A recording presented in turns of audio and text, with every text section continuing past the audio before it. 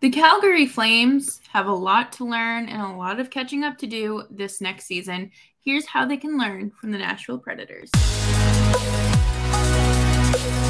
You're Locked On Flames, your daily podcast on the Calgary Flames. Part of the Locked On Podcast Network, your team every day.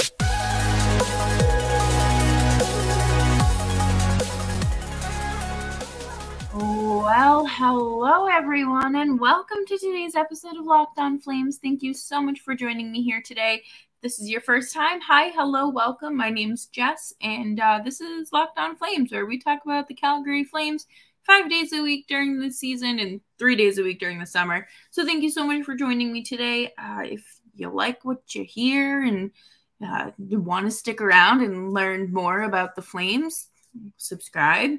Make sure you're following us wherever you get your podcasts. And this is just part one of this great collaboration between Brian Baston and Jeff Middleton, who Brian covers the Nashville Predators for On the Forecheck and Renegade of Puck. And Jeff is very much like me, where he covers multiple teams. He covers the Preds and Calgary, which is why, we kind of brought him in for this, because he can weigh in on both teams. And there's just so much to talk about. I had to split it into two parts. So I hope you enjoy this first part, and I will see you on the flip side. Night in the NHL, so it's always nice to get together and do stuff like this. Yes. What is it? Pretty good. Yeah. Can't complain. Wonderful. So today we are going to basically just run through what I would say like a customer service survey. You got your agree, you strongly agree, your agree, and then and disagree. So, all right, are we ready? Let's do it. All right. Oh yeah, we're doing this for the Flames and Predators, by the way. That might. Yeah, there's a lot in common. There's a lot. I came to Jess because there's a lot in common with these two teams, and they kind of would be in different. I think if you could ask the fan bases, I think the fan bases would have different views of that. But I wanted to get a group because I think there's a lot of similarities, and I kind of want to compare. Maybe that's because I want to feel better about the Predators, or worse, depending on how it goes. But I think it'd be a fun recap and thing to kind of do. Yeah, definitely. I mean, I see the Preds as a team that's, again, kind of in that middle, doesn't really know if they're good or bad. And that's the Flames in a nutshell. So, was this the right time for the Nashville Predators to rebuild? I'm going to start and say disagree, because I think it should have happened a couple of years ago. I understand that they had just come off of firing Peter Laviolette, and they thought that John Hines would kind of push things in the right direction. Plus, there was the issue of the pandemic season and everything. But I think this team, what we see now in the roster and the attrition and the dead cap money, I think is a product of waiting just a little bit too long. And so I would say disagree, but not as strongly, because it could have been worse. Yeah, I'm going to go same pretty much. I think that the Flames should have done this a few years ago. Based on what I've read and gathered, the franchise has never done like a true rebuild. It's just kind of been like plugging the holes and hoping the boat doesn't sink. Right. So, I do think that this is just a little too late. Mm-hmm. Yeah, I'm on the disagree train as well. Brian knows I've been an advocate of the rebuild train for about probably 3 or 4 years now. And I think, like you said, like you said, Jess, I think that, they've done a good job of plugging the holes that they've had, and they've been able to kind of scratch their way into the playoffs the last few years because of that. But, I think this is, if they're going to do it, this is kind of their last chance, and they took advantage of that. I think they should have done it earlier. So I don't know if it was the right time. I feel like the right time was a couple years before this, but I'm not mad about them choosing to do it now of all times. Well, and that follows or leads us into the next question. Did they start the rebuild when they should have? So I wonder, because I feel like I think they should have started maybe 2 years ago personally. And I think, I don't know. I could understand maybe even after last season, but again, like this is last year was the first year Nashville hadn't made the playoffs in several years. They were having a fantastic season out of Yossi, fantastic seasons out of Saros, franchise leading performances out of Forsberg and Duchesne. So I can understand why they didn't want to slow that down. But I think we all saw kind of where the roster didn't get any better than it was the year before. And so that's why, they didn't perform very much better than they did the year before. So, I mean, I really think that maybe 2 years ago would have been great, but I just don't think that anybody in the organization would have done it then either, unfortunately. Yeah, I'm going to say the same again for the Flames. I think that if they really wanted to rebuild, it should have been 2020, 2021 at the absolute latest, just because, you still had core pieces under contract. Sean Monahan, Mark Giordano, Kachuk, Gaudreau, Sam Bennett. So there were pieces to move that really could have gotten you something, and now they're just existing. Yep. For sure. I think, like I said, I've been a proponent of it for happening for like the last 2 or 3 years, probably even 4. But I mean, I think part of me wanted it to happen last year just because I figured that the guys who had career seasons weren't going to be that good again this year. And, they wanted to, you'd figure they'd want to capitalize on that kind of performance. But they didn't. I mean, they still got the Predators still got a haul for Tanner Jeannot, so I guess they can't really complain on, taking advantage of guys who had career years. But yeah. I mean, I think that would have been the reason for them to do it last year, was because statistically speaking, there weren't going to be many guys who could replicate the kind of production that they had that year. And it just didn't seem from like an outside point of view that they were going to go anywhere. The teams in the West, even for Calgary, like the teams in the West were consistently getting better, and they were just kind of in the same spot for a couple of years. I mean, Calgary was good division wise, but they never, did relative to some of the powerhouses in the West. I didn't think that they would stack up well against them, but right. Yeah, absolutely. And I mean, Daryl Sutter said it himself. Whoever's going to play Colorado was just going to waste 4 games, basically. And he wasn't wrong. But thank you so much for hanging out with us today on Locked On Calgary Flames. We are going to take a quick break here to talk to you about FanDuel. Take your first swing at betting Major League Baseball on FanDuel and get 10 times your first bet amount in bonus bets, up to $200.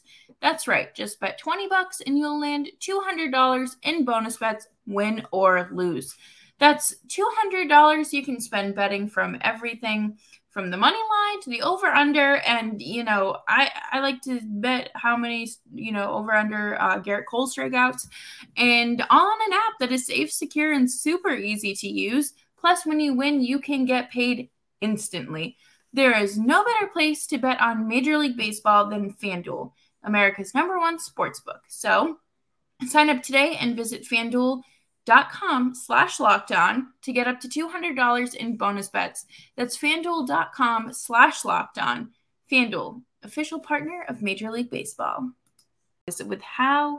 Wait, I lied. Let me redo that. Do we feel confident in the direction of the franchise with front office hires and new coaches? Yeah, for Nashville, I think absolutely. I think this was, I think the only, guy that I think I would have liked more than Brunette getting hired for Nashville would have been Spencer Carberry for Washington, which is also a very, very good hire. But I really like Andrew Brunette, what he's come in and done, his philosophies that he has shared with us so far. They only had to replace one coach, and so they brought in Derek McKenzie, which I think is also going to be a really good hire there. And then the rest of the coaching staff, you look at it, these are guys that you do want to keep around. You've been Vanderklok and goaltending. No reason to mess with a good thing. The best 2 video guys in the entire game, Lawrence Filoni and Andrew Milosh, like you don't mess with that. And then Todd Richards and Dan Heinold, there have been improvements since both of those have been added to the staff. And so as far as it goes with coaching staff, I think it's absolutely the right move. So I'd say strongly agree there. But then when it comes to, hockey ops and the front office, I mean, the big one is going to be the change from David Poile to Barry Trotz, which, again, I think Poile's time was done. I think that was the reason why I think the rebuild time extended out a little bit longer than it should have. But, I think it was time for him to go. So I'm not going to say completely that I disagree, but there's a lot of questions out there with Trotz and his philosophy. Most fans have liked a lot of what he's done, barring some of the buyouts and movement of some of the favorite players. But, it's a huge question mark as to if that's going to translate into success as a GM. So I'm going to just say, as front office and and coaching staff goes, I'd say agree. Not quite enough to say strongly agree, but I feel pretty good about it. Well, that's a lot better than how I feel. I mean, I'm just kind of like stuck in the middle here because Craig Conroy is coming in to clean up a decade of Brad Treliving's mess. And it probably, it's not entirely Conroy's fault that he hasn't been able to trade players. It's tight cap time, players are or teams are they're pinching pennies. They're not able to, really move what they might want to move and what their returns might look like. So, I think that it was a very smart idea to hire Ryan Huska. I really, really like the Mark Savard hiring. I think that that's going to be absolutely incredible for the team and for him as just a person. He's great. And of course, I really was hoping Mitch Love would stay in some capacity, but good for him for going over to Washington. Yeah, wish him well. So I have a question for you two guys as Calgary fans. A guy that Nashville no longer has and now is on the Flames roster is Dan Lambert. Is he expected to come in and be the power play or special teams coach? Yes, I think so, right? I mean, that was the kind of – but I think – I mean, I'm in the same boat with you, Jess. I kind of don't know how to feel about all that. I don't think you can get much worse on the power play than last year. No. So, Dan Lambert, as much as his time in Nashville wasn't all that exemplary of how good of a coach he can be, I mean, why not, right? But I wish Mitch Love was still around. What he did with the Wranglers was awesome. I was of the opinion that he should have been giving the head coaching job, but after reading why he wasn't given it, I understand it. And I think Ryan Huska is going to be, I think he'll be fine. I'm a big fan of the Mark Savard hire. I love that one. And I think Craig Conroy has been also, to agree with you there. I think he's been kind of cleaning up a lot of things, just messes with individual players and what happened last year and all this other kind of jumbled stuff that he has to kind of sort through. There's people that want to leave because of last year. There's a bunch of player turnover. It's just kind of a mess. And it's been a hard offseason for them. I mean, he had to trade Tyler Toffoli, who was their best player arguably their best player last year. It's just a lot for him to sort through. So I feel like I can't really judge him off, what he's done this offseason. I thought his draft was pretty good. Yeah. I don't have an opinion on him as a GM just yet, but I'm relatively positive on what he's done so far. Yeah, definitely. I feel like it's way too early to make any sort of decision or a fair judgment. I mean, he was with the organization, if he's been with them for a very long time. So he was familiar with what was going on. And it's not like an outsider was plucked and put in and then just had to only go off of what they're hearing. So for sure. I definitely think that I'm a big fan of the internal hires. I've said that a lot on this show just because of how it's safe. It's a safe decision. You're not getting too creative, which is fine. That you don't need to do that right now. But all right, let's see. Do you feel confident in the direction of the franchise with how free agency has been handled this offseason. So I guess we should also include trades and things like that too. This is tough, honestly. There have been a lot of things that had to be done. Moving Ryan Johansson, retaining half of his salary, moving him to Colorado. I think that's the Predators have been trying to move Johansson for the last 2 or 3 off seasons. It feels like, whether the rumors were not, or were true or not. I think that was something that seemed inevitable, and honestly, I think 50% retained on that was just kind of the cost of doing business there. I think that was just you weren't going to do very much better in that. But on the other hand, then you have things like the Matt Duchene buyout, which Jeff and I have talked about at length. And I know, Jess, as a huge Matt Duchene fan, I know biggest Matt Duchene fan. I know you would. I was gonna say. I mean, I just we've gone to over my boy, rip to my guy. The 30-second version of it is that yes, I understand that the no movement contract and the no trade clause were going to kick in the day after he got moved or he got waived, but I think that you take a chance because you still had to buy him out, and he's going to be on your books for let's see here. Duchene's getting paid for at least 6 more years, 1.5 million by the end of it. My God. But that's not. I mean, that's 2.5 next year, 5.5 the next year, 6.5 the year after that. So I mean, you're losing. Andrew brought in a coach that teaches a system that is to Matt Duchene's play style.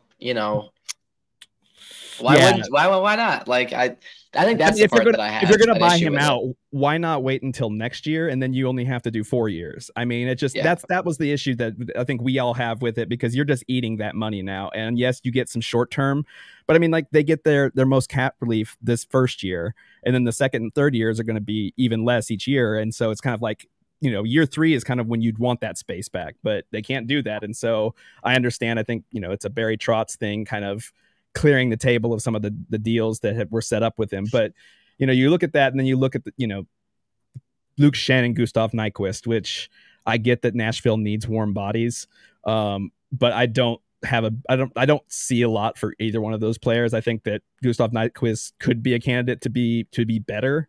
I don't have that much faith in Luke Schenn, as Jeff will agree with, I'm sure. There was Denis Goryanov, which I've always liked him as a player. I think he'll be fine. Yeah. He'll be interesting. But then you Ryan O'Reilly. And Ryan O'Reilly. That was the one I was going to get to. That was one of those. Okay. I think. Oh no problem. But I mean, like, that was a good one, and I think that would go in the class of like ones I really like. In addition to re-signing Cody Glass and Alex Carrier, which avoided arbitration, and I think they both got more money than I was expecting them to. But these are guys I think are going to be really, really vital to the future of the team. And then, Kiefer Sherwood, always a huge fan of him getting re-signed. And then big guys down from Milwaukee. So, I mean, for the most part, I'm pretty happy with it. It's almost hard for me to decide, because I understand that you're not going to be satisfied with free agents when your team is kind of broken apart and ripped in pieces like Nashville is. I mean, there's going to be no Matthias Ekholm. There's going to be, there's no Matt Duchene. There's no Ryan Johansson. I mean, it's just, there's a lot of things that have completely changed. No Tanner Jeannot. I mean, you could go on and go on. And so I would say I'm going to lean towards just barely agree, just for the fact that this isn't a team that's meant to contend. And so I don't think that I can be too disappointed that they do it, but I don't like how a lot of the stuff was handled, but that's just me. Thank you so much for hanging out with us today on Locked On Calgary Flames. We are going to take a quick break here. And because, they already have spots for them. But yeah, I think the next step for the Flames is just kind of, they're just a little bit behind in the fact that they still need to see what these guys can do for a longer period of time at the NHL level. Yeah. I will say, when we get talking about goaltenders, I have my thoughts on Calgary's goaltender situation. So, oh boy, yeah. Let's see. Are we confident in the direction of the franchise with the draft picks from this past draft in Nashville? Yeah. Yes. Again, this is hard because I'm not going to lie and tell you that I have really great knowledge on all of these prospects. I know them more now, obviously. I will say one thing is that I thought they would have walked away with a little bit more, whether that was in the realm of picks in the next following year or players, roster players, things like that, or actual prospects. But obviously a lot of trades, especially the one where we heard a lot about trading Saras leading up to it. Then there was the day of where people were talking that they were trying to move up into fourth by trading Askarov, which I'm glad didn't happen there. I really wish that they would have focused a little bit more on defense in the top 2 rounds, just because I think Nashville's really, really thin in their prospect pool, which is something Nashville's probably not used to. But I mean, 4 of the guys that are, going to be on the NHL roster for defensemen, 4 out of the 7 are over the age of 31. So, that's wow. Ryan McDonough, Roman Yossi, Tyson Berry, Luke Shen. So, yeah, I mean, but then you go and look at these guys, and yeah, you've got Melendick, who just drafted this year, not going to see him. Spencer Stastny, who I think will make the jump. Mark Delgaizo is fine. Jack Mateer, Luke Prokop, guys that I don't think we're going to see in the NHL. So, there's guys that, if they need them to step up this year, in a year where you've got a bunch of 30-plus-year-old veterans in the defense corps, this, outcome of the season doesn't necessarily matter. You want to get some time for some of these young guys, but there's not a ton, in my opinion. And, if they were going to skip on our boy, Jeff and I's boy, in the first round twice, I would have liked them to load up defensively on the next couple of picks, and they just didn't do that. I do like these guys that they've got, but I don't know. I think I would have liked them to stock the cupboard just a little bit more, seeing as they had so many picks. And if that guy wasn't there, then, turning that into something else. So again, I'm going to say just barely leaning agree. Yeah. Again, just kind of, I guess I'd agree. I thought that the Flames really would have, they were never going to trade up for the 3rd spot with Elias Lindholm. That was never going to happen. Flames fans took that and ran with it. I never saw a world where that was going to happen.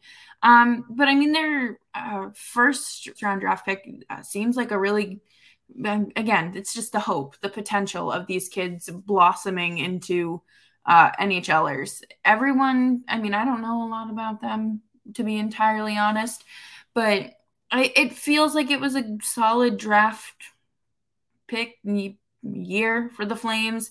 I really thought that they were going to move Noah Hannafin, at least before the draft was over. I thought they would move somebody before the draft was over. Like, even if it wasn't Hannafin, I thought it was going to be just one of their guys. So I have to ask you, Jeff. 101, yes. Do you agree with us on both the teams? But 2, who do you think fared better as far as the draft went? I think I agree. I think I was a little underwhelmed by both, to be honest, for different reasons. But I think I was more underwhelmed with the Preds just because of the amount of draft picks that they have that they could have in different ways on different players. As much as I like Tanner Molendyk, I think he could have been a 2nd round pick. I think they could have, I think they could have picked somebody, or they could have moved up. I don't think that would be likely, but I think they could have done more with, their 24th overall pick, their Oilers pick from the Ekholm trade. Right.